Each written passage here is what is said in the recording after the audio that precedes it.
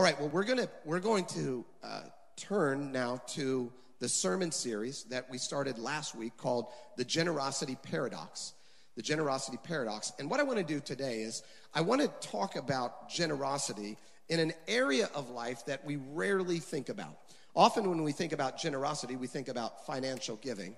But today I want to talk about generosity that we experience in our mind and in our thoughts. So I'm going to read a short verse from the letter to the Philippians. We'll start off with that, and then we'll explore this. And then at the end of service, we will be taking the bread and the cup and the Lord's Supper together. So in Philippians chapter 4, verse 8, it says this: brothers and sisters, this is the Apostle Paul writing to the church in Philippi, and indirectly then writing to us. Brothers and sisters, whatever is true, somebody say true. Whatever is noble, whatever is right, whatever is pure, whatever is lovely, whatever is admirable, if anything is excellent or praiseworthy, he says, think about those things. Spend some time thinking about those things that are true and right and pure and noble and excellent and praiseworthy. Think about those things. Today I want to preach for just the next few moments on the subject, a generous mind. A generous mind. Let's bow our hearts one more time, bow our heads and pray.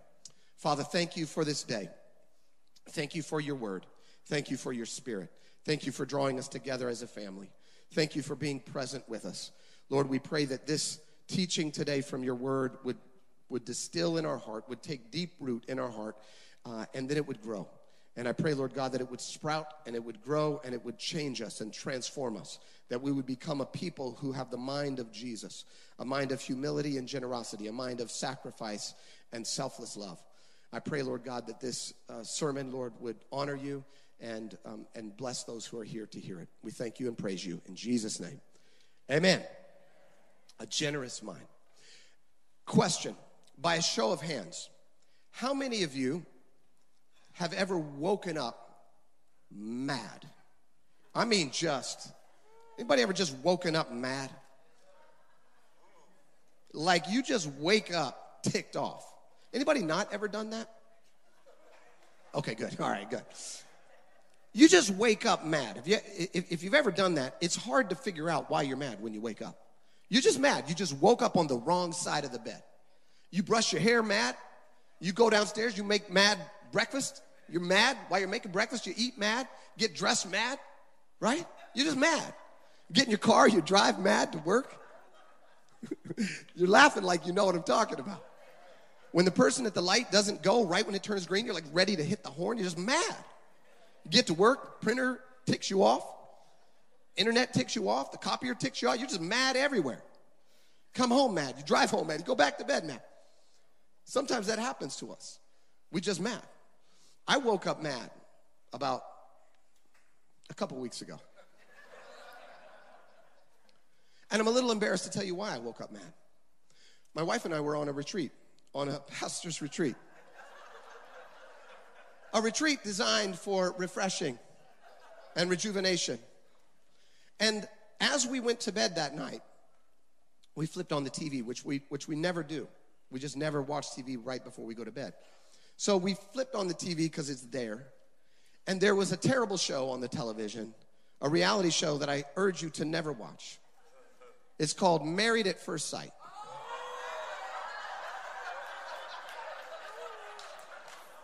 Wow. We need to pray through today, people.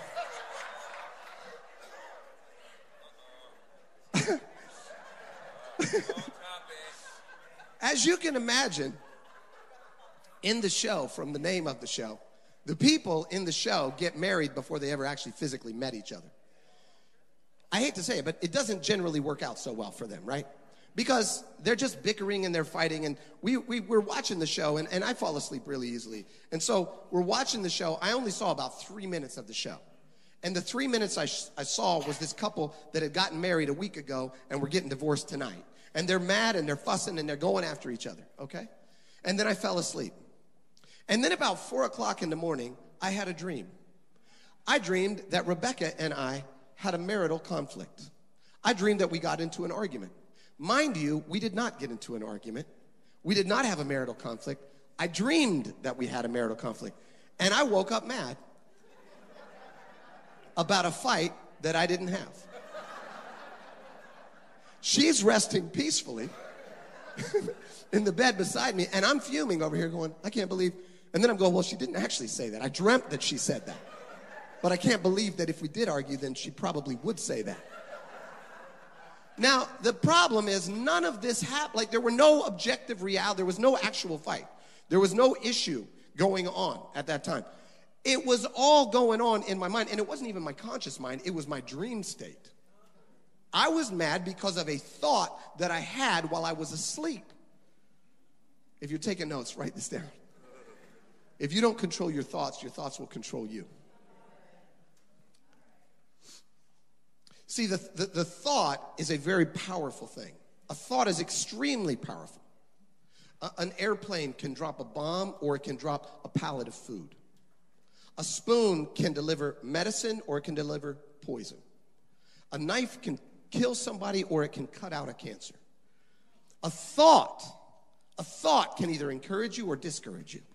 It can empower you or it can disempower you. It can fill you with faith or it can fill you with fear. And the Apostle Paul is saying to us in the letter to the Philippians, he's saying, I want you to get a hold of the thoughts that will create in you a generous mind. I want you to get a hold of those thoughts, things that are true, things that are noble, things that are right, things that are praiseworthy, things that are excellent, things that are admirable. I want you to get a hold of those thoughts. And here's why this is important. Because your thoughts impact literally every aspect of your life. Your relationship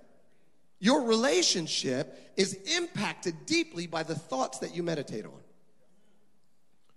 Your career is heavily impacted by the thoughts that you allow and that you entertain.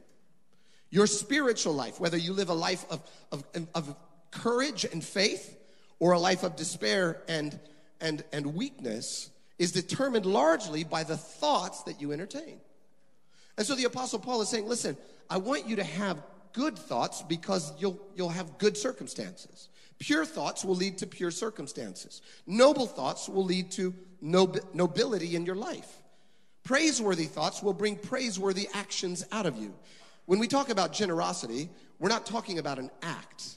We're talking about an attitude. We're not talking about one thing that somebody does, right? I bring some coats and now I'm a generous person. No. Generosity is an orientation of your mind and an orientation of your heart. And the Apostle Paul is saying, I want you to have a generous mind. And we're going to find out at the end here in just a few moments what kind of mind Jesus had. So how do we develop a generous mind? This is where it gets tricky for me, because it's one thing for the Apostle Paul to say, I want you to meditate on things that are pure and noble, praiseworthy. That's one thing for him to say that. How do I actually do that? So what I want to do today for just the next few moments is I want to give you a step-by-step series of disciplines and actions that you can take that will help you develop a discipline of mental and emotional generosity. The first one is this: we need to capture ungenerous thoughts.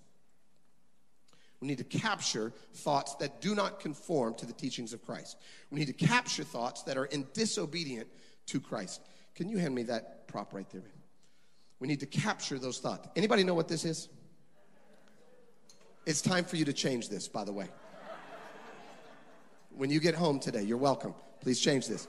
This is a filter for an air conditioning unit. And the whole purpose of this filter is to capture pollen, dust, cat dander, bacteria, particles that are floating around in your house that are not good for you.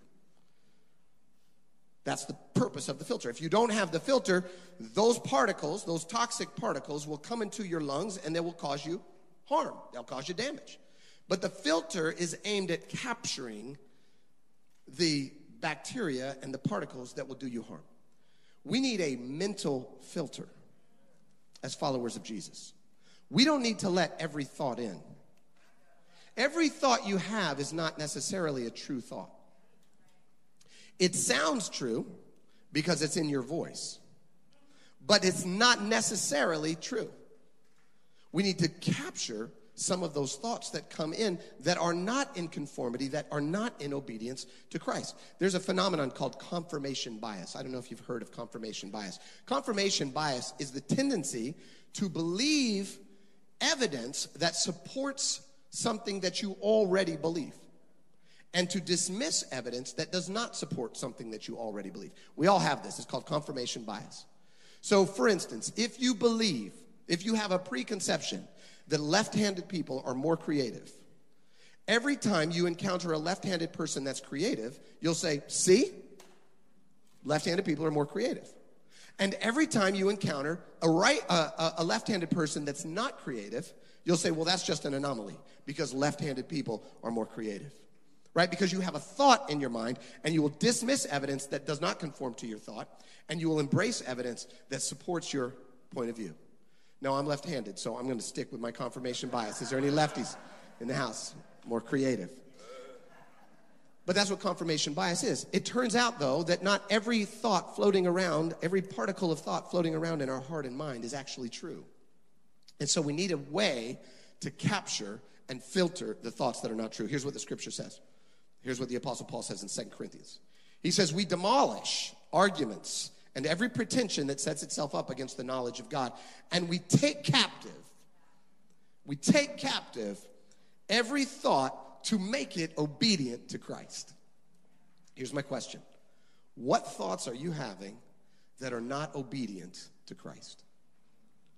What thoughts do you hear percolating up over and over in your mind that are not obedient to Christ, that do not conform to the teachings and the image of Jesus? What thoughts do you have? Don't tell me. Don't shout it out. But I might encourage you to write it down. What thoughts do you need to make obedient to Christ? What thoughts do you need to capture in order to transform them into obedient thoughts to Christ? Thoughts that are true and noble and kind and praiseworthy, right? And admirable. So that's number one. We are capturing ungenerous thoughts. Number two is we're collecting generous thoughts. We're collecting generous thoughts. If we want to have a transformed mind, one of the things that we want to do is we want to start embracing and adopting the thoughts that we hear other people have that are in conformity to Christ. In Florida last summer, sometime, was it in Florida? No, Virginia Beach. I was with my son, Augustine, and he wanted to have a contest on the beach where we're collecting shells. So he said, let's have a contest and we'll collect shells, and whoever has the most shells wins. And I'm like, great, let's compete. He's only 8, but I'm like, I'm going to dominate this guy, man, on the shell cap. So I start collecting shells, and we collected shells for about 5 minutes. And then I show him my shells, and he shows me his shells. And I got way more shells than him. And he looks at my shells, and he goes, Dad, those aren't shells, those are bits of shells. You can't just collect a bit of a shell. That's basically a big piece of sand. You got to collect a nice shell. It's got to be a whole shell. It's got to be a beautiful shell. It's got to have a good color to it. You got to have a real shell, man. You can just pick up piles of sand and call them shells. That's not the way to do it, right? We need to not just pick up any thought that comes down the road, any thought that we hear on Facebook, any thought that we hear on Instagram. We don't want to just absorb any thought that anybody tells us. We need to collect the thoughts that are in conformity with the teachings and the life of Jesus. We need to be particular about not only the thoughts that we capture to get rid of, but we need to be particular about the thoughts that we collect and embrace. One thing that I love to do is I like to put myself in context, in relationships with people who are spiritually more mature than me. I just spent some time with my pastor, Bishop Claude Alexander. And one of the great joys of spending time with him is he's more experienced than me. And he's been in ministry longer than me. And he's wise, and he's intelligent, and I like to listen to him, and there are thoughts that he has that I collect, and I put them in my file drawer. Now, if I preach them, I'm going to try to give him credit, but only the first time. After that, it's my thought. I've just embraced it. Love you, Bishop. So, but that's the reality. The reality is that sometimes we need to pause and we need to start collecting some thoughts of other people that are spiritually mature, that are living lives that we respect, right? You see somebody having a good relationship, it's not necessarily about the relationship, it's about the thoughts that they're having that make the relationship the way it is. Go learn how people think and start collecting some thoughts. Remember what it said. It said thoughts that are true and noble and right and pure and lovely and admirable and excellent and praiseworthy. These are the kinds of thoughts that we need to collect. Number 3 is this. We need to curate our thoughts. Curate. This is a fancy word. Let me make it easier for us. Anybody remember these things that we used to make way back in the day? Anybody remember that? Mixtape. Mixtape was an act of curation. You got all these songs, and you have to choose some songs to put on your tape, and you have to eliminate some other songs that are not on the tape. Now, when mixtapes came out, the whole point of mixtapes was to make a tape for somebody that you had a crush on or somebody that you liked, and the songs would then express how you felt about them. But you had to be careful. You had to be careful because a mixtape could go creepy real fast if you weren't careful by whatever song you put on the mixtape. I made a mixtape when I was in junior high for a girl that I liked.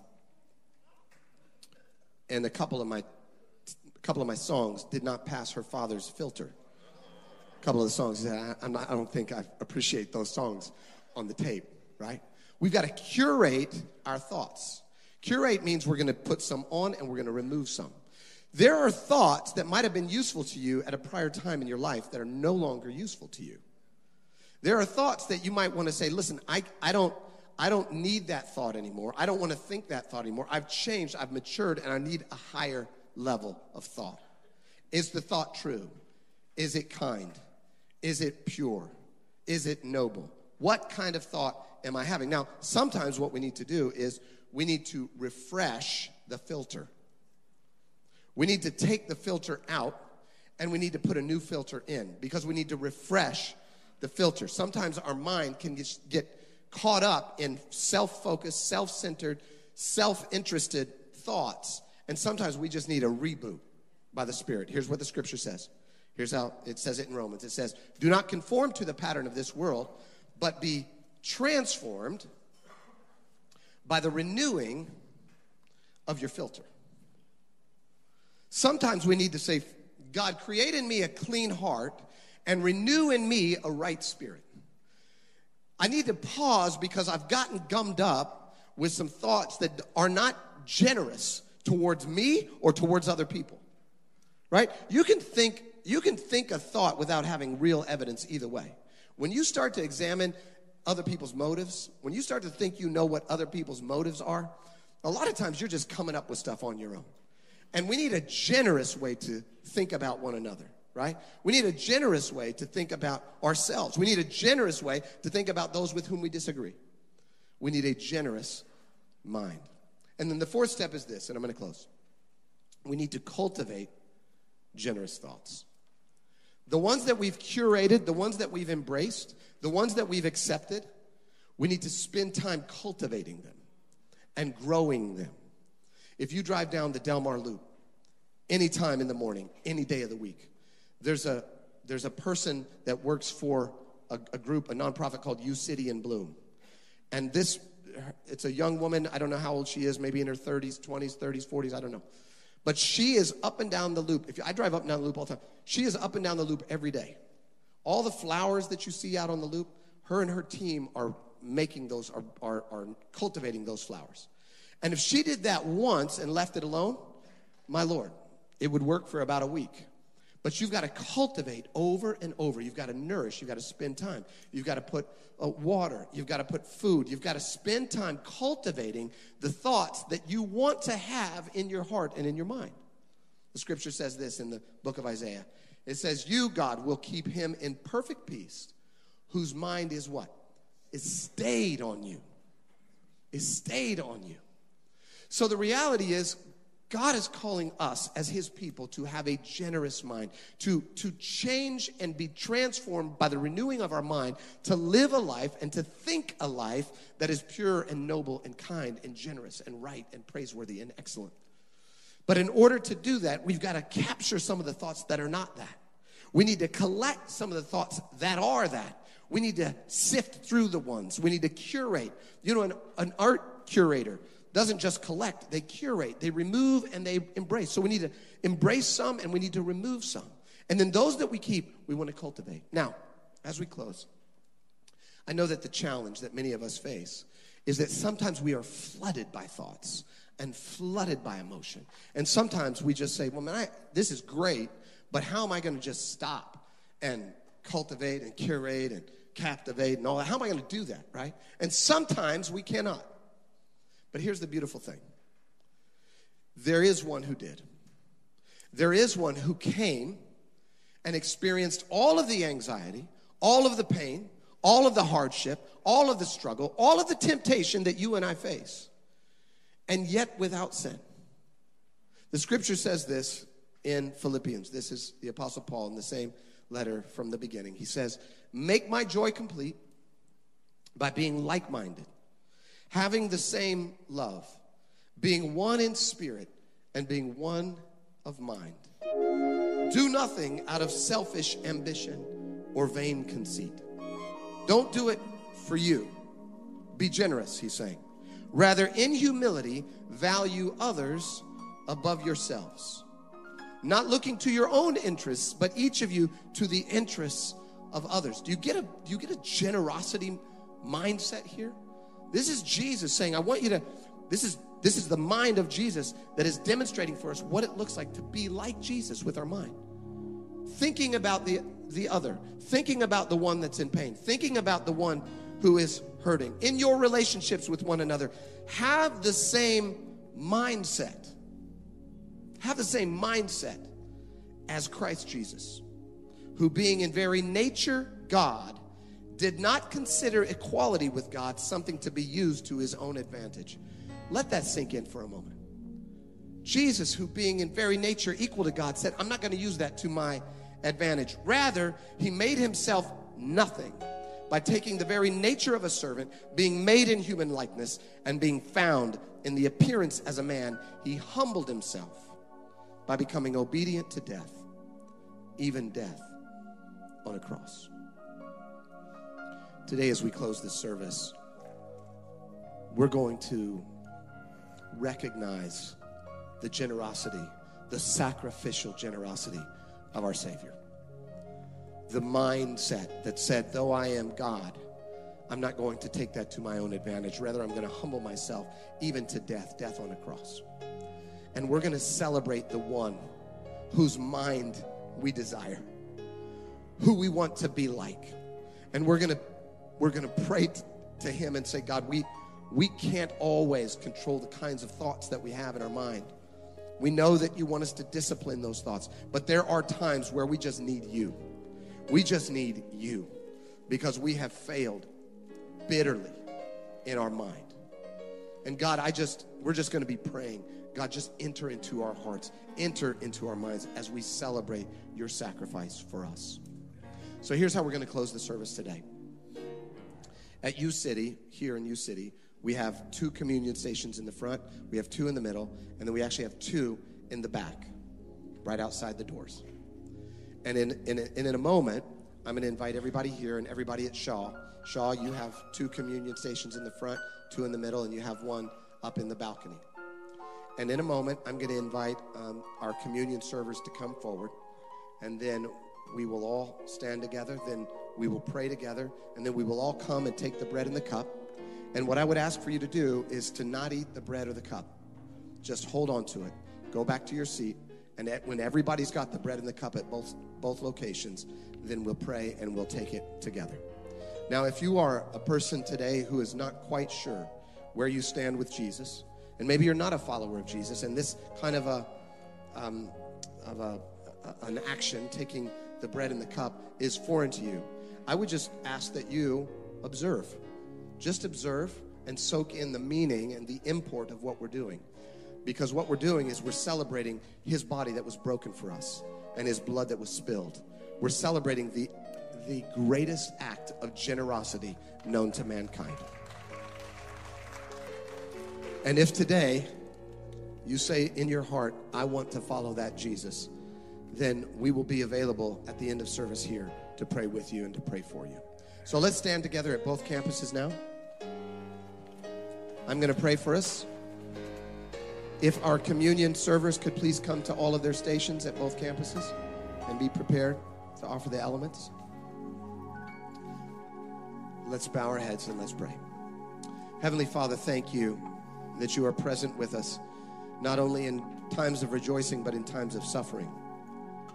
When we don't understand the suffering of the world, we just look upon you, who suffered on our behalf, who endured shame, the death, even the death of the cross. And Father, we thank you for your willingness to send your Son. We thank you for Jesus, who gave his life generously and sacrificially for each and every one of us. And we pray, Lord God, that today we would take a moment and honor and celebrate and remember the sacrifice that he made. We love you, we thank you, and we praise you. In Jesus' name we pray. And everybody said, amen. I invite you now to come to any of the 6 stations and take the bread and the cup.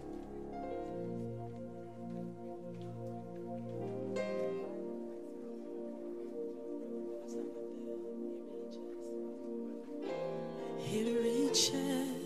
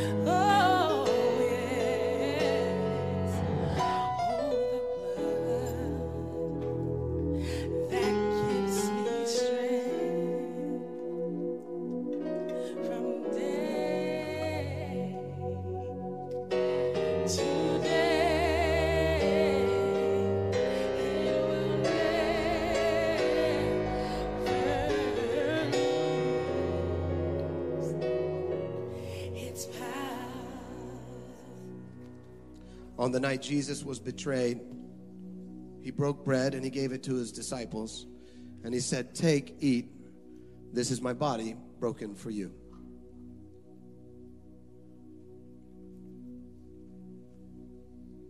And then he poured the cup and he said, "Drink. This is the blood of my covenant that's being poured out for you. Do this in remembrance of me."